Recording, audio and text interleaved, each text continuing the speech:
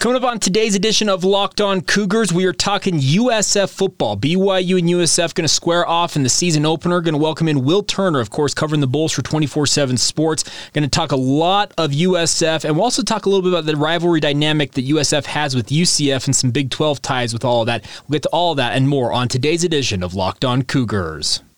You are Locked On Cougars, your daily podcast on the BYU Cougars, part of the Locked On Podcast Network. Your team every day.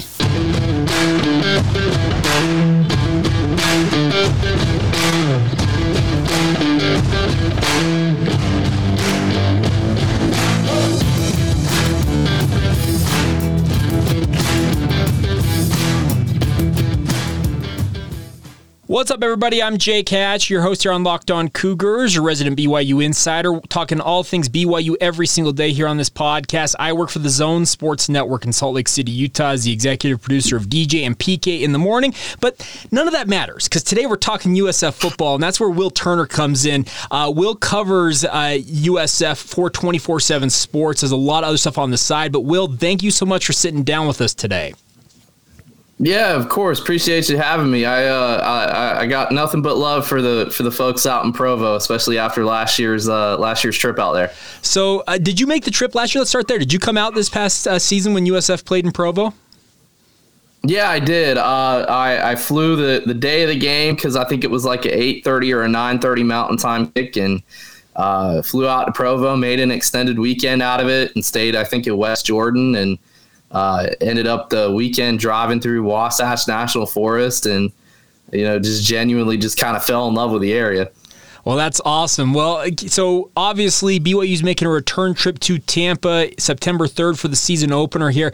I wanted to talk to you about the kind of the nuts and bolts of USF, but I want to start with some more broad stuff. And I want to talk about something that kind of hit the Twitterverse here locally in Utah today. We're recording this on Thursday, but Utah State and BYU's series, their rivalry series, is going on hiatus. BYU and Utah State have formally agreed that in 2023 they had games scheduled between 2023 and 2026 that are essentially they've been canceled. BYU just going to the Big 12.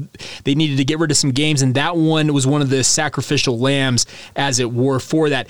We all know that UCF is, of course, the main rival for USF. That war on I-4 might be the best rivalry moniker out there, in my opinion. I truly believe it's incredible. Do you know what the dynamic is going to be between UCF and USF as UCF makes the jump to the Big 12? Are they going to continue to play? What's the status of that rivalry? Yeah, so as of right now, there really hasn't been any formal, on the record type of agreements per se. They haven't really kind of come to a decision, but we do know as of right now that USF and UCF are scheduled to play in 2022, and I think a lot of it too kind of depends on when the exit year is for UCF. There's a lot of talk about them potentially exiting early and going to the Big 12, potential of them, staying in the American for another year. It just kind of depends on the buyout that they have to have with the AAC. And there's been a lot of debate about what that number is and where UCF is going to come up with the money, where Houston's going to come up with the money, and Cincinnati for that matter as well from the American. So, there's some questions about that. But right now on the, as it stands, USF doesn't have any non-conference space on its schedule through the 2027 season. They did a phenomenal job of trying to, really strengthen their strength of schedule. They put BYU on there 2 more times down the line. They've put Notre Dame down there 2 times down the line. Alabama's on there 3 times. Okay. I think there's another Florida trip in the mix, a couple of Miami trips as well. So they've really done a great job of beefing up the non-conference schedule. And because of that, they've been able to fill their non-conference schedule through the 27-28 season.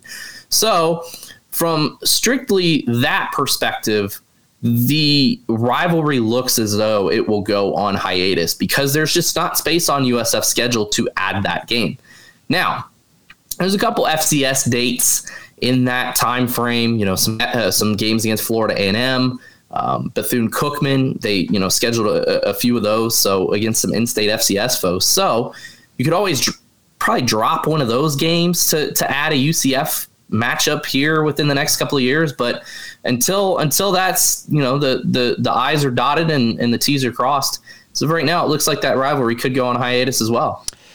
Now, BYU and Utah State, they will have played 90 times in 100 years. So the first game between these two was in 1922, and this year, 2022, will be the 90th time they have squared off. And of course, as you would expect, Utah State fans are less than enthused that BYU essentially dumped them as they jump into the Big 12 here.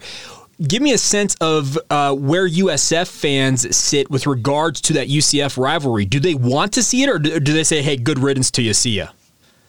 I think it's a lot of the good riddance. Okay. We'll see again, and if we end up in the Big 12, the rivalry is bitter. It's one of the most underrated rivalries in college football, I think, in college athletics. USF jumped out to a 6-2 series lead against the Knights on the football field, and then UCF, obviously, with their recent success of their 2017 run, and then going back to a New Year's Six Bowl in 2018, UCF has really evened the tide, and it doesn't help that USF kind of shot itself in the foot with the backlash and how the Charlie Strong era ended. Yeah. And just kind of how that's fed into the Jeff Scott era a little bit. USF hasn't done itself any favors, but I think the most important moniker here for USF right now is the fact that there's, in addition to the football trophy, there's an overall War on I-4 all sports trophy. And okay. USF has yet to win that, right? Yeah, so I think this is the 6th year of its existence. It's either year 5 or year 6 of its existence, and USF has not won that trophy once.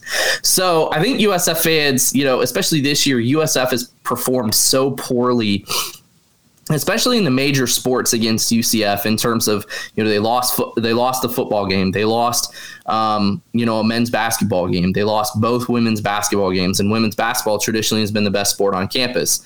Softball took a season series. I think swept USF when they came to play in Tampa. Baseball got swept by UCF in the first series, and then took 2 out of 3 in the second series. So I think USF fans are just kind of tired of getting beat up on UCF, and this is going to be UCF propaganda, I can already tell.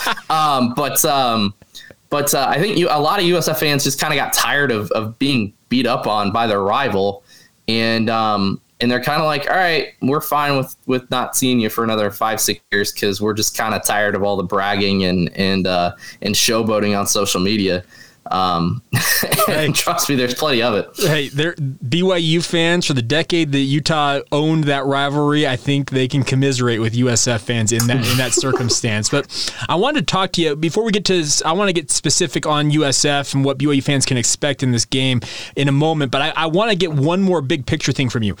With regards to the Big 12, I am a proponent of bringing in USF to match with UCF in a future expansion window for the Big 12. And I also think that Boise State out here in the West would be a nice travel partner, or just another anchor out here in the western part of the country for BYU on the other side of the conference. Do you think that USF is going to make I don't know if requisite moves is the right way to term it, but will they be endeavoring in a future to find themselves in the Big 12? What do you think the future is for the Bulls? Yeah, so I think the biggest thing for USF right now is, in college football, the biggest question regarding teams that are on the rise is what have they done to invest in their program? Sure.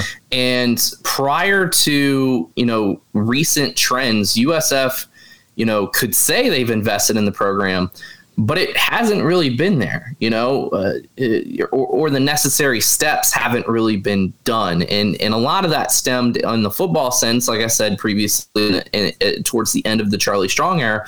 There's been talks of an indoor practice facility being built for the last, I think the plan was introduced in 2017 or 2018. Okay. And it's and the shovels just went in the ground this last season in 2020, in the 2021 season.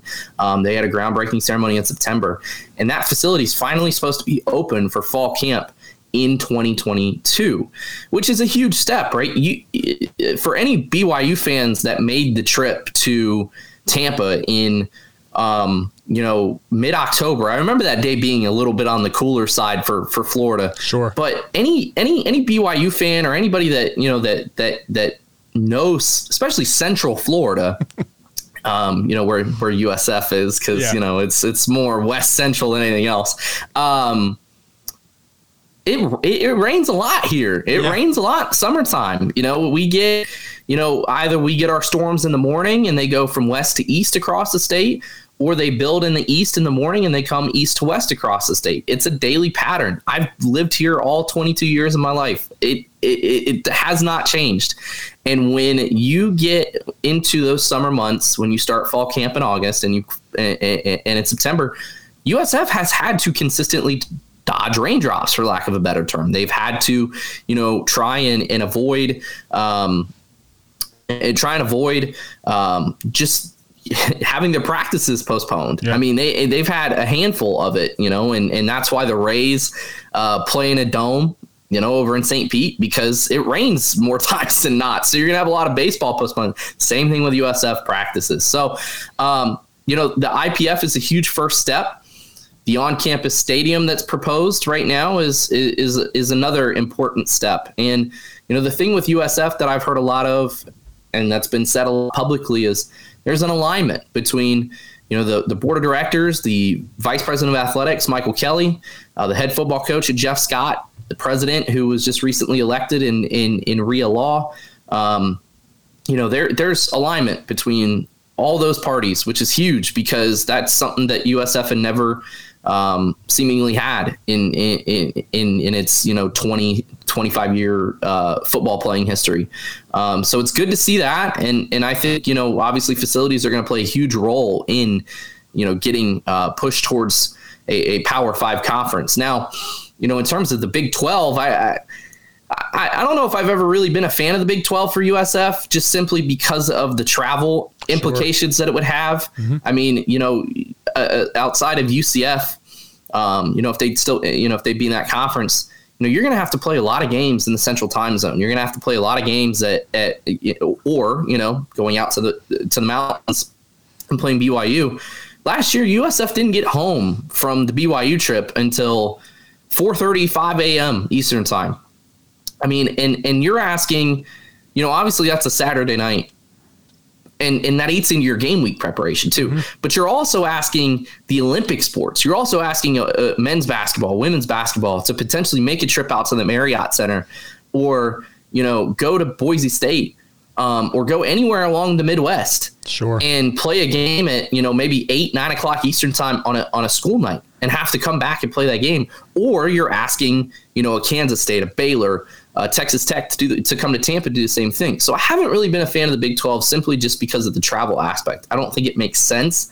It'll be interesting to see what UCF does and how the Big 12 schedules for UCF in that regard. In terms of conference expansion, I think the ACC could be a really good fit for USF.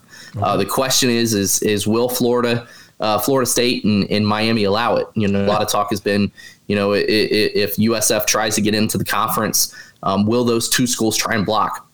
USF Vice President of Athletics Michael Kelly was a former top exec in the ACC and has some really good ties to folks in the ACC. That's how he was able to land Jeff Scott from Clemson. So I think the ACC could be a really good fit. But I think they're still at least maybe 3 or 4 years away. And at the end of the day, with football being your biggest moneymaker and your biggest revenue sport, you have to win on the football field. And USF isn't getting that part done right now. All right, more with Will here momentarily. Will, have you ever had a Built Bar before by chance? I have heard of the legendary Built Bars through our friend Ben Criddle. Okay. But I have not had one just yet. Let me see if I can arrange to get you some delivered. Actually, they just launched, so they're a great sponsor of ours here on Locked On Cougars. So I'm going to talk about them. I'm going to see if I can get some sent to you, because this is a brand new flavor they just dropped. It's called the Birthday Cake Puff. And what it is, anybody who's listening to this podcast or watching it, it is a first of its kind marshmallow that's been infused with protein. It's absolutely just incredible, covered in 100% 100% chocolate. They're absolutely delicious. And if you have not tried them, like Will, who I'm going to try and hook up, I'm going to try and get some sent out to him. You can get to built.com right now and place your order there. Promo code LOCKED15 will get you 15% off. That's LOCKED15 for 15% off your order. The macros on this are absolutely incredible. Just 150 calories, 16 grams of protein packed into this bar with only 9 grams of sugar. You just can't beat it. It's as good as a candy bar. I'm serious about this, everybody. Give them a shot. That is built.com to place your order now. That birthday cake puff is a one of a kind. It's here for a short time only. It's got sprinkles on it. I was looking at this thing. I'm like, there's no way this thing can be healthy, but the macros are absolutely nuts. Give it a shot. That's promo code LOCKED15 at built.com. All right, more here. Yeah, you're gonna have to put me on that, man. That sounds good, man. I've been needing to get back to the gym, and maybe I need a good protein bar. I need them to start shipping to Florida on a regular basis. Hey, we can help make that happen. They're actually based here in Utah, so we can work on that. Will Turner, you see right below there, W Turner 24/7 on Twitter. If you want to follow him, you can follow this show, Locked On Cougars, on Facebook, Instagram, or Twitter. Just search out Locked On Cougars. Always love interacting with you guys, and thank you for making us your first listen of the day. All right, Will, let's get into some of the nitty-gritty with regards to USF, because BYU fans, I think, are very interested in how USF is going to look in the season opener here in 2022 after watching them in 2021. And I think it starts at the quarterback position. We all just heard that Gary Bohannon, a guy that BYU fans are familiar with because he led just Baylor to an absolute romp over BYU in their game last year, he is transferring to USF. Timmy McClain, I thought, had his moments last year at quarterback for USF. So lay it out for us. What is the quarterback situation for the Bulls? Man, I've been on this beat for 5 years, and if USF fans are listening to this, I mean, they're just going to tell me I sound like a broken record. I've been on this beat for 5 years, and there's been a quarterback competition, whether it's at the start of the season, whether it's in season, whether it's whenever. There's been a quarterback competition all 5 years of the beat that I've been on this beat. So when I heard that Gary Bohannon was when I heard that Gary Bohannon was going to be transferring in, I was like, well, here we go again. But there was already going to be a bit of a quarterback competition heading out of the spring, and that happens anytime you get a new offensive coordinator. USF just hired former West Virginia inside receivers and tight ends coach Travis Trickett. He made the jump. He's back to being an offensive coordinator. He was an offensive coordinator at Georgia State as well as Florida Atlantic. And he replaces Charlie Weiss Jr., who took the job at Ole Miss with Lane Kiffin. I was trying to find the right words there. But took the job at Ole Miss with Lane Kiffin. And so Trickett comes in. Having his offensive coordinator experience, I think he spent 4 or 5 years with Neil Brown at West Virginia. Now, obviously, you've got a quarterback competition to begin with between Timmy McClain and Travis Marsh. Marsh has kind of been a spot starter here and there. Started the 2020 conference opener against Cincinnati, and then started the 2021 game at East Carolina when McClain was dealing with, I think it was a hamstring injury or something of the sort. It was a rainy night. Marsh threw, I think, 2-3 interceptions, and a couple of them were coachable. A couple of them could have been wet ball type of situations. He's got a really good deep ball, Marsh does, and I think coming out of spring, he looked definitely the more impressive quarterback in the spring game than McClain did. McClain is the BYU fans saw it. He can escape, situations that a lot of quarterbacks can't. I mean, he's got really, really good escapability.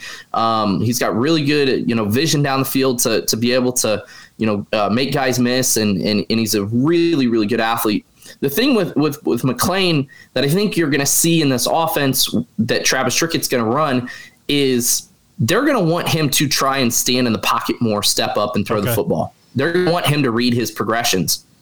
And it felt like he plateaued towards the end of last season in terms of looking through his progressions and trying to find, an open receiver. And I think that was the biggest thing with him that kind of, leveled the playing field between him and Travis Marsh, was just that he hadn't been. It looked like he was maybe looked at his first progression, maybe looked at his second progression, and then immediately wanted to take off and run. And I don't think that's going to work in Travis Trickett's offense at USF as he comes in. I think he's going to want him to deliver the football a little bit more instead of just wanting to take off immediately.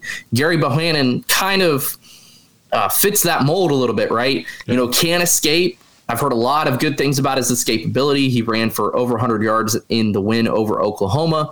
I've heard a lot of good things about his ability to run the ball, but I've also heard really good things about him wanting to step up in the pocket and deliver a strong, accurate strike to be able to make plays in the passing game. And I think that could be a big aspect of how this competition is going to go, just kind of based on styles alone. Yeah, and obviously you mentioned Travis Trickett. They also have a new defensive coordinator. So Jeff Scott changed out both coordinators here. Obviously, when you get Charlie Weis getting an opportunity to go to the SEC, you can't blame him for taking that upgrade in terms of overall prestige and whatnot. Why the switch at defensive coordinator? Well, in short, Glenn Spencer's defense wasn't getting it done. They gave up over 34 points a game last year. I think in the 2 years that Glenn Spencer was around USF and was the defensive coordinator, they had allowed, I think, 50 or more points at least 3 or 4 times. I think they allowed 40 points in a game, 10 or 11 times in 2 seasons, mind you. And consider that 2020 season, they didn't play a full 12-game schedule because of the coronavirus pandemic. Now, there was a lot to be said about USF's ability to rush the quarterback, and that was kind of a big thing, was that USF, their defense was getting torn apart because quarterbacks had 5, 6, 7 seconds to sit in the pocket and be able to pick apart USF secondary, which was depleted a lot of times throughout the year. Christian Williams, the Miami transfer, missed 6 weeks with a high ankle sprain. Kansas State transfer Will Jones missed the entire season with a torn ACL, suffered just 2 days before the season opener. Their secondary was depleted. They trotted out more than a few walk-ons during the year. And when, you're not getting pressure on the quarterback and a quarterback could pick apart, a secondary, you've got to make sure that your secondary is fresh. But USF just didn't have that luxury last year. So that was a piece of it. But I think, ultimately just they weren't getting pressure on the quarterback, and that was just huge. I mean, USF was pretty low towards the bottom of the country, maybe even last in the FBS in terms of getting sacks and getting tackles for loss. If definitely not, definitely a bottom 5, a bottom 10 unit. Now, again, that could be said about defensive line play, about the personnel, just not having the depth in both rooms. But at the same time, you look at the game against Tulane, which was the penultimate week of the season. This was a game that USF was they go out on the opening drive and they score easily, and they look like it's going to be, a pretty good day. There were, some tweets saying that Tulane players had gone out and partied the night before on Bourbon Street or something like that. So it seemed like USF, possibly had an easy win in the bag. But then Tulane goes out and scores like 30 points in the first half. and we're all kind of sitting in the press box looking at each other going, what the heck happened? And it was just a lot of, guys not being in the right places and not being able to get pressure on the quarterback. And I think that was the game. I mean, Glenn Spencer ended up getting fired the day after the game.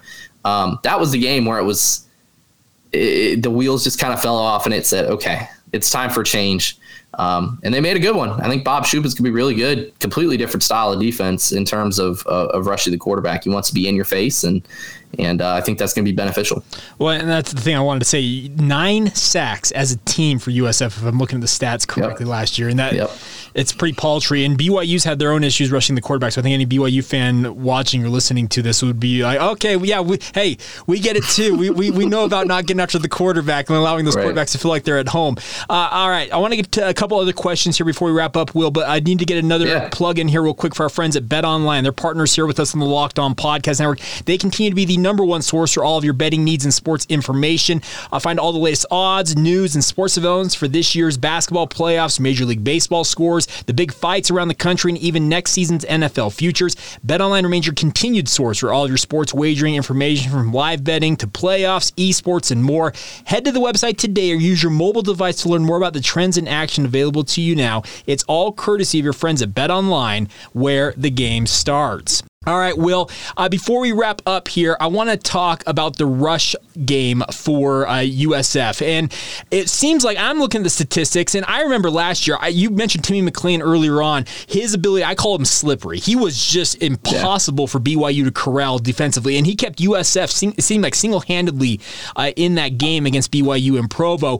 But the rush attack, there are, 4 guys who had above 200 yards, one guy with 238, 324, 480, 671. So a very balanced rush attack for the Bulls in 2021. Do you expect that to continue on into this season, or do you expect one of these backs to finally emerge and be the guy?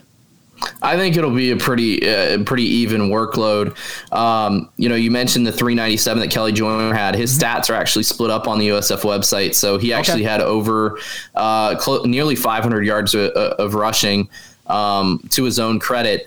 Now, Jaron Mangum came in from Michigan State last year, and was in his first season was nearing records. I mean, of rushing touchdowns in a season. He had 15 for the Bulls. Yeah.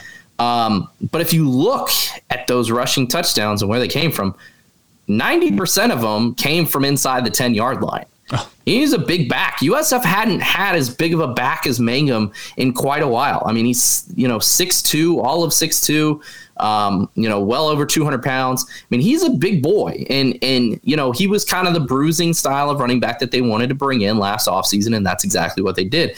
And he was and he was a big piece of their success. You also look at his game. Mangum only had he only had 3 games rather of 85 yards or more because of that balanced attack. Now, Kelly Joyner Jr., on the other hand, kind of disappeared the first half of the season, then ripped off a couple 100-yard gains himself, and really, kind of became a spark plug in the midpoint of the season.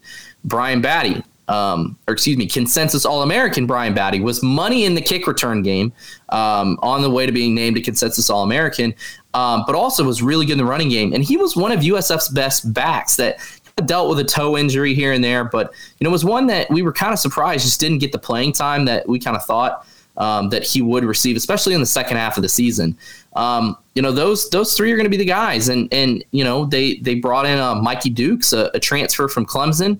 I've heard a lot of good things about his ability to catch passes out of the backfield, so that can be a nice little aspect that you haven't really seen much with the USF backs. Mangum should still be, a 15 to 20 carry guy every game, and you can split kind of the rest of your carries between Kelly Joyner and Batty, Mikey Dukes, and then K'Wan Powell is a freshman that was, kind of in the hunt for playing time before tearing his ACL in fall camp. And, those 4, those 5, USF, they've got some pretty desirable weapons across the offense, but I really like where that running back room stands heading into 22. All right, so what we've been doing here, Will, just kind of pull back the curtain, we've been doing a countdown, getting us ready for the football season. We've been talking about the top 50 players of BYU history outside of the independent era and the top 50 players inside the independent era. And today we're talking about one of the guys in the independent era, and a guy you're probably familiar with. Gunnar Romney is our honoree today. He actually was BYU's leading receiver in both of their previous matchups that he played in, both in the loss down there in 2019 in Tampa. He was the leading receiver last year, had a really nice game against USF in Provo. What do you remember about Gunnar, if anything, before I kind of give a little more on what I was going to talk about? Yeah, well, I mean, he didn't he burn USF pretty early in that game. I'm going back looking at the box score. And it was his brother. And it was his brother that threw him the touchdown pass, if I'm not mistaken. Yeah, because last year was the game that the whole week we were trying to figure out if Jaron Hall was going to start or if Baylor Romney was going to start. And we were trying to figure it out, literally right up until kickoff. Yeah, no, what I remember about Gunnar Romney was just a solid receiver. He wasn't necessarily he didn't really have terrific. He wasn't, gonna beat you on the outside with his speed, but he was just a really solid receiver that made catches and, burned USF for a 47-yarder that ultimately was the difference in the game, as USF tried to kind of get back, in that one. But yeah, I remember, with a last name like Romney, it's definitely easy to remember.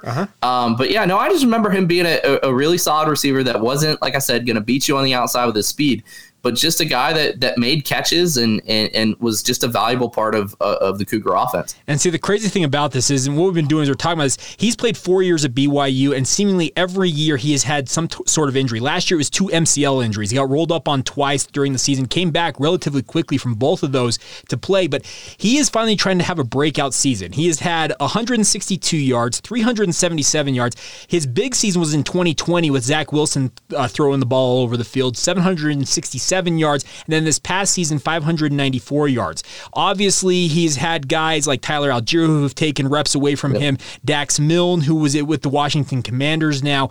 And the crazy thing about this is he will have his third crack at USF, and if history holds true, he might have a pretty nice game in Tampa once again, and hopefully I'm sure he wants the win more than anything else because they lost the last time they played in Tampa. But I was going to highlight that he's number 41 in our countdown here as we get closer and closer to the football season. So I figured I'd pull in a nice little tie with Gunner and the USF connection as we're talking with you, Will. All right, final thing from me with you, Will, is I want to kind of get your sense for what an expectation is for USF this year. Is it to make a bowl game? Obviously, most teams that have been down like USF have, eventually they do want to make that bowl jump and then make jumps from there. But where is the expectation level this season for the Bulls?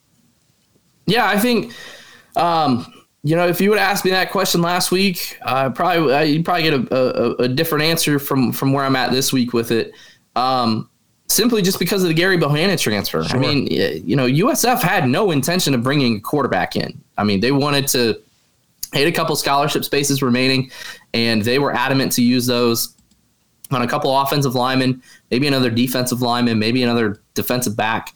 But I really had no intention of bringing in another quarterback because, like I said, you've already got your entrenched starter, and you've already got a guy right behind him that could, challenge for the starting spot. So bringing in a guy like Gary Bohannon, I think, will make Vegas kind of up those win totals a little bit because you're seeing that this staff has been, trying to change a culture. That's been, the words, that's been the phrase around campus over the last, 2 years that Jeff Scott's been the head coach. They wanted to change a culture. They wanted to improve the locker room. They wanted to make it more family oriented. They wanted to make it similar to Clemson.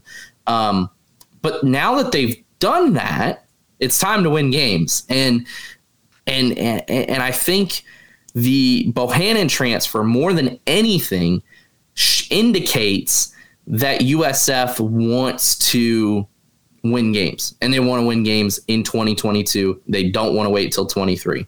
I mentioned at the top, kind of their strength of schedule is pretty difficult. Just in general with what they've added over the non-conference slate. Yeah. But the American isn't a cakewalk either by any means. Obviously, Cincinnati probably won't make another college football playoff like they did last season, but you still have to go to Nippert Stadium and you still have to play that team up there. And that's a tough place to play. You got to go to Houston. USF hasn't beaten Houston since 2002. Oh, wow. And Yep. It's one of the longest streaks. To be fair, they didn't play from 2002 to like 2013, but it's still a team that USF hasn't beaten in nearly 2 decades.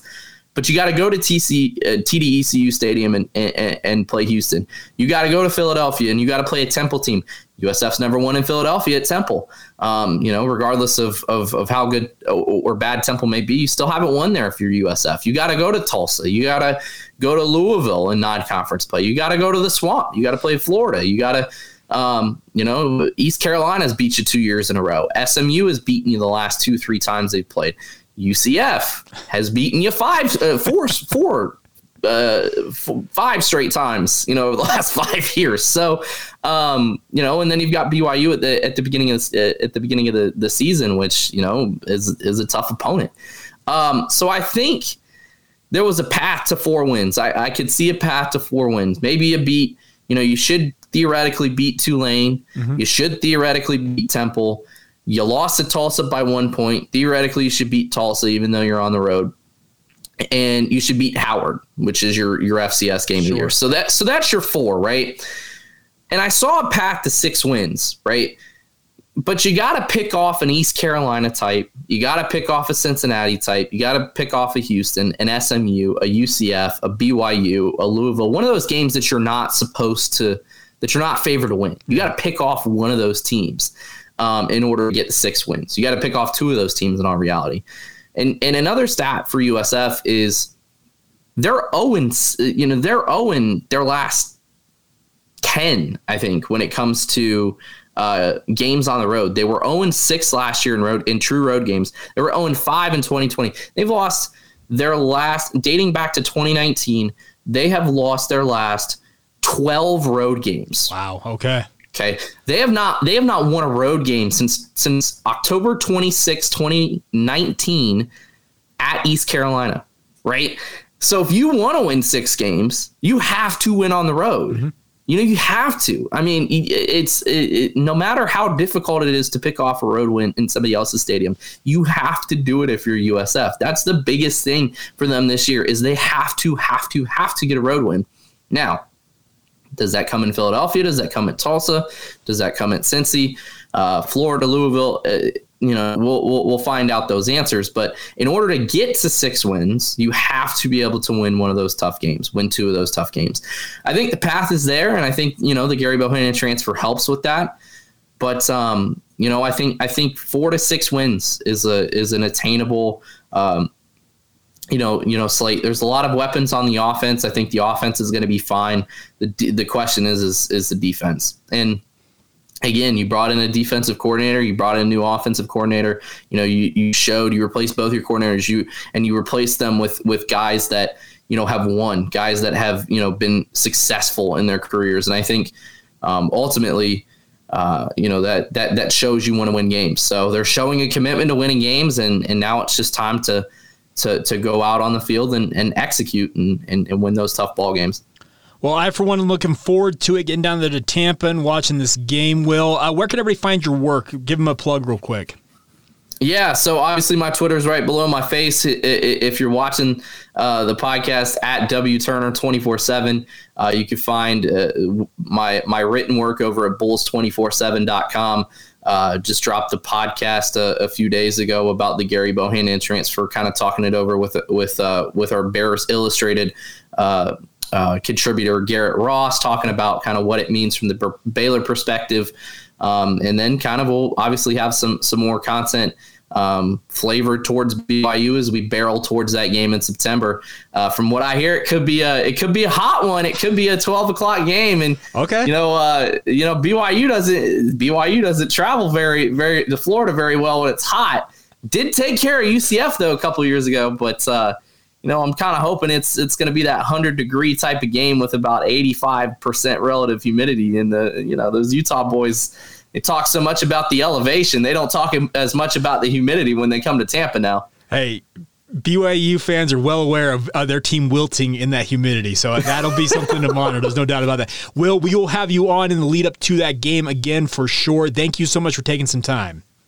Of course. Thanks for having me, Jake. All right, everybody. Just a reminder for you guys, follow the show Locked On Cougars on Facebook, Instagram, or Twitter. Follow Will and all his great work as well. And also, thank you for making us your first listen of the day. Have a great rest of your day. Have a great weekend. We'll be back with you guys again on Monday. See ya.